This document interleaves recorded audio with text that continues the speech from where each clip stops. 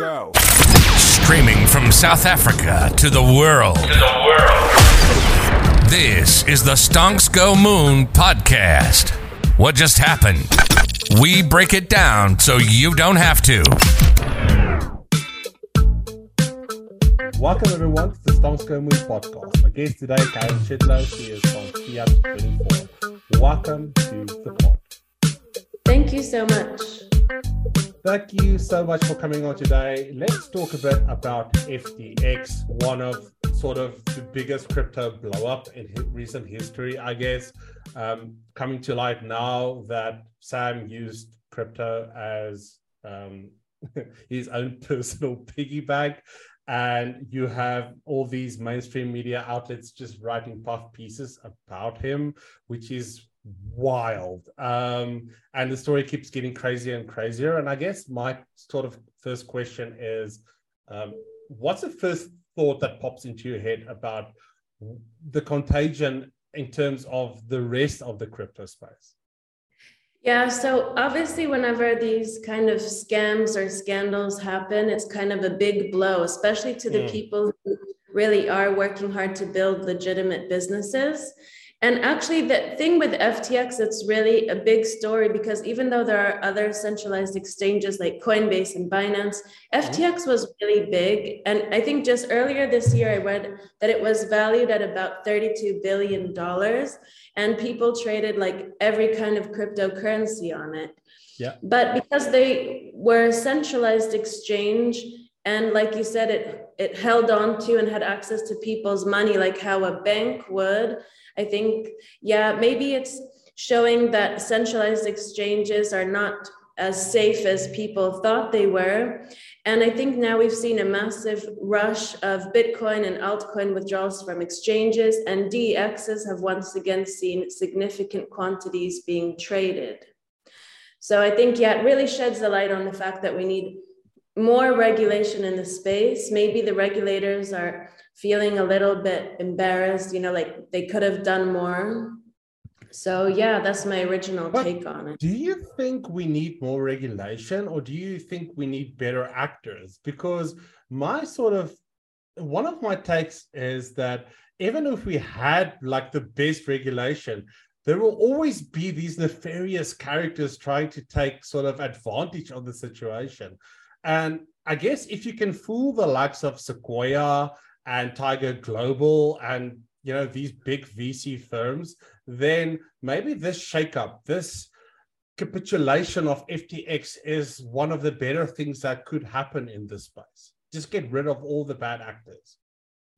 Well, I think that's far too challenging. And I think regulation is actually quite welcome from a lot of crypto companies and projects that are trying to do things properly. And I think policymakers, they could have prevented such a crisis. It's just like from the .com bubble at the turn of the millennium, like they have always been historically slow to anticipate the troubles of the digital age, and it's only after massive and costly scandals that they have been prompted to even take action.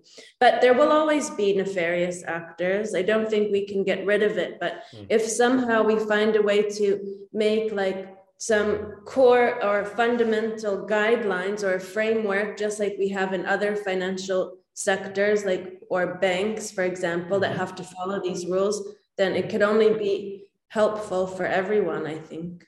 I think a positive that came out of it as well is that right after FTX, there was Crypto.com that basically disclosed a major share of their assets as in SHIB, the altcoin. And then sort of that the media again wrote that might force a bank run on Crypto.com, and did a little bit, but they held up well, right? The withdrawals came, the liquidity was there. So I guess in a sense that the major capitulation of exchanges that everyone sort of thought that it's going to happen now, didn't come. Do you still sort of think that your assets are safe on an exchange?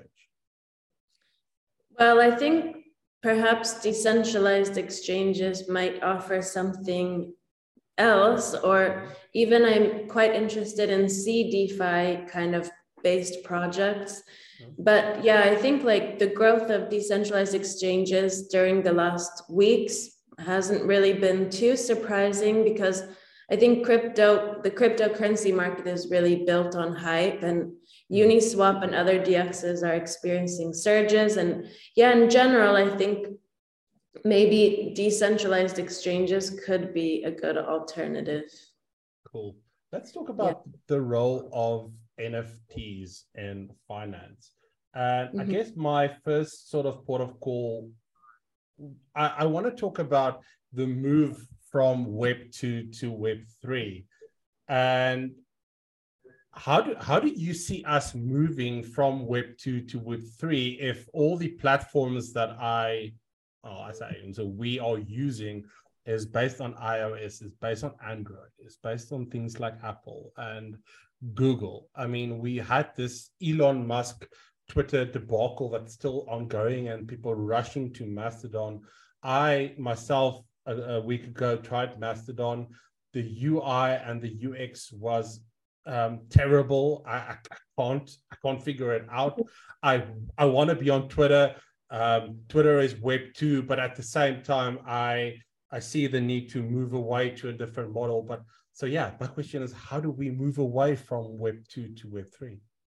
Well, I think as we saw before 2008, the global financial system was entirely centralized. But in the aftermath of that financial crisis, we saw the decentralized finance, or DeFi movement, start to gain momentum. And I think banks are starting to integrate crypto into their services.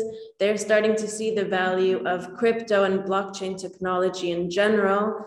And banks are starting to become more eager to play a prominent role in DeFi in general. But I think DeFi is really the true representation of Web3 in finance. And I think that a lot of the infrastructure and processes and technologies can make it really a lot more efficient and cost effective for both the business and the consumer side. But yeah, I think moving from Web 2 into Web 3, especially in the financial sector, will take a lot of time. But I think there are a lot of like great pushes, in the right direction at the moment. Yes, because JPM, basically, they just filed for a copyright for I think a crypto wallet. They did a massive exchange from JPY into something else. I can't remember now, but for Onyx, their blockchain technology. So, I mean, the moves are there. How do we sort of combine traditional finance with DeFi? Because I can't see that we're going to just move from, the one into the other. There's going to be a blending. How does that process go for you?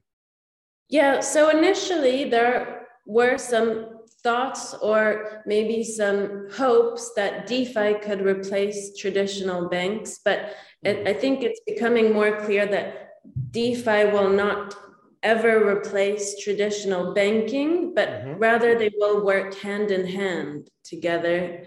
And I think, as I said, there are a lot of traditional financial institutions that are really actively learning and trying to think about how they can incorporate elements of DeFi into their day-to-day, because it's definitely, DeFi can address a lot of problems, such as cross-border transactions, where traditional finance is particularly slow and complex. And also DeFi can allow 24/7 trades and coverage of multiple geographies with a single type of currency. So it could stand to improve a lot of banks' existing processes. But I don't think DeFi will replace traditional banking, even if a lot of the traditional banking services can be mimicked, Web3 or DeFi. But somehow I think they will work hand in hand together. That's what I...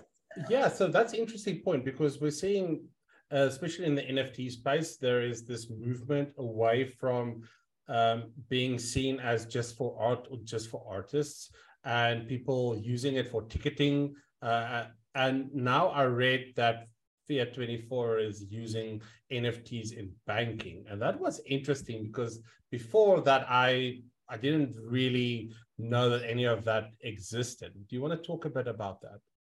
Yeah, so NFTs in general, as we are going into 2023, I think that ape and kitty hype is kind of dying out, and now people are starting to understand the full potential of NFTs because essentially they can contain a lot of information and they are non-fungible. They represent something unique, so they can be used in a lot of different use cases. And yeah, at Fiat 24, we are the first banking concept to be built entirely on the blockchain, and we're powered by smart contracts. So basically, to become our client, you have to mint our NFT, and that NFT has your avatar, your account number. It will store all of your transactions in it. So instead of doing like traditional bank will give you, an access to e-banking with a password and a login, and they store your money and your assets. Instead, to have an account with us, a cash account on the blockchain, you just connect your wallet and it's all self-custody. And the NFT is just the way for us to identify you. So I think it's pretty cool. That's pretty cool. Is it available only in Switzerland or is there other countries as well? We're able to serve most of the world, actually. And that's part of something that we think is exciting because almost anyone in the world can now open a Swiss bank account. So that's exciting. Wow. Okay. Speaking about currency and Swiss bank accounts and stuff like that, the question that I want to leave you with is quite a serious one. It's one that putting you a bit on the spot, but I believe in blockchain technology, but then crypto is still for me. It's like sort of. I'm not 100% sure. How can we talk about cryptocurrency as a currency and a viable currency when we see the types of volatility and swings that we've seen from Bitcoin, Ethereum also, but mostly Bitcoin this year and every year preceding it? Because to me, a currency at least needs to have some sort of stability.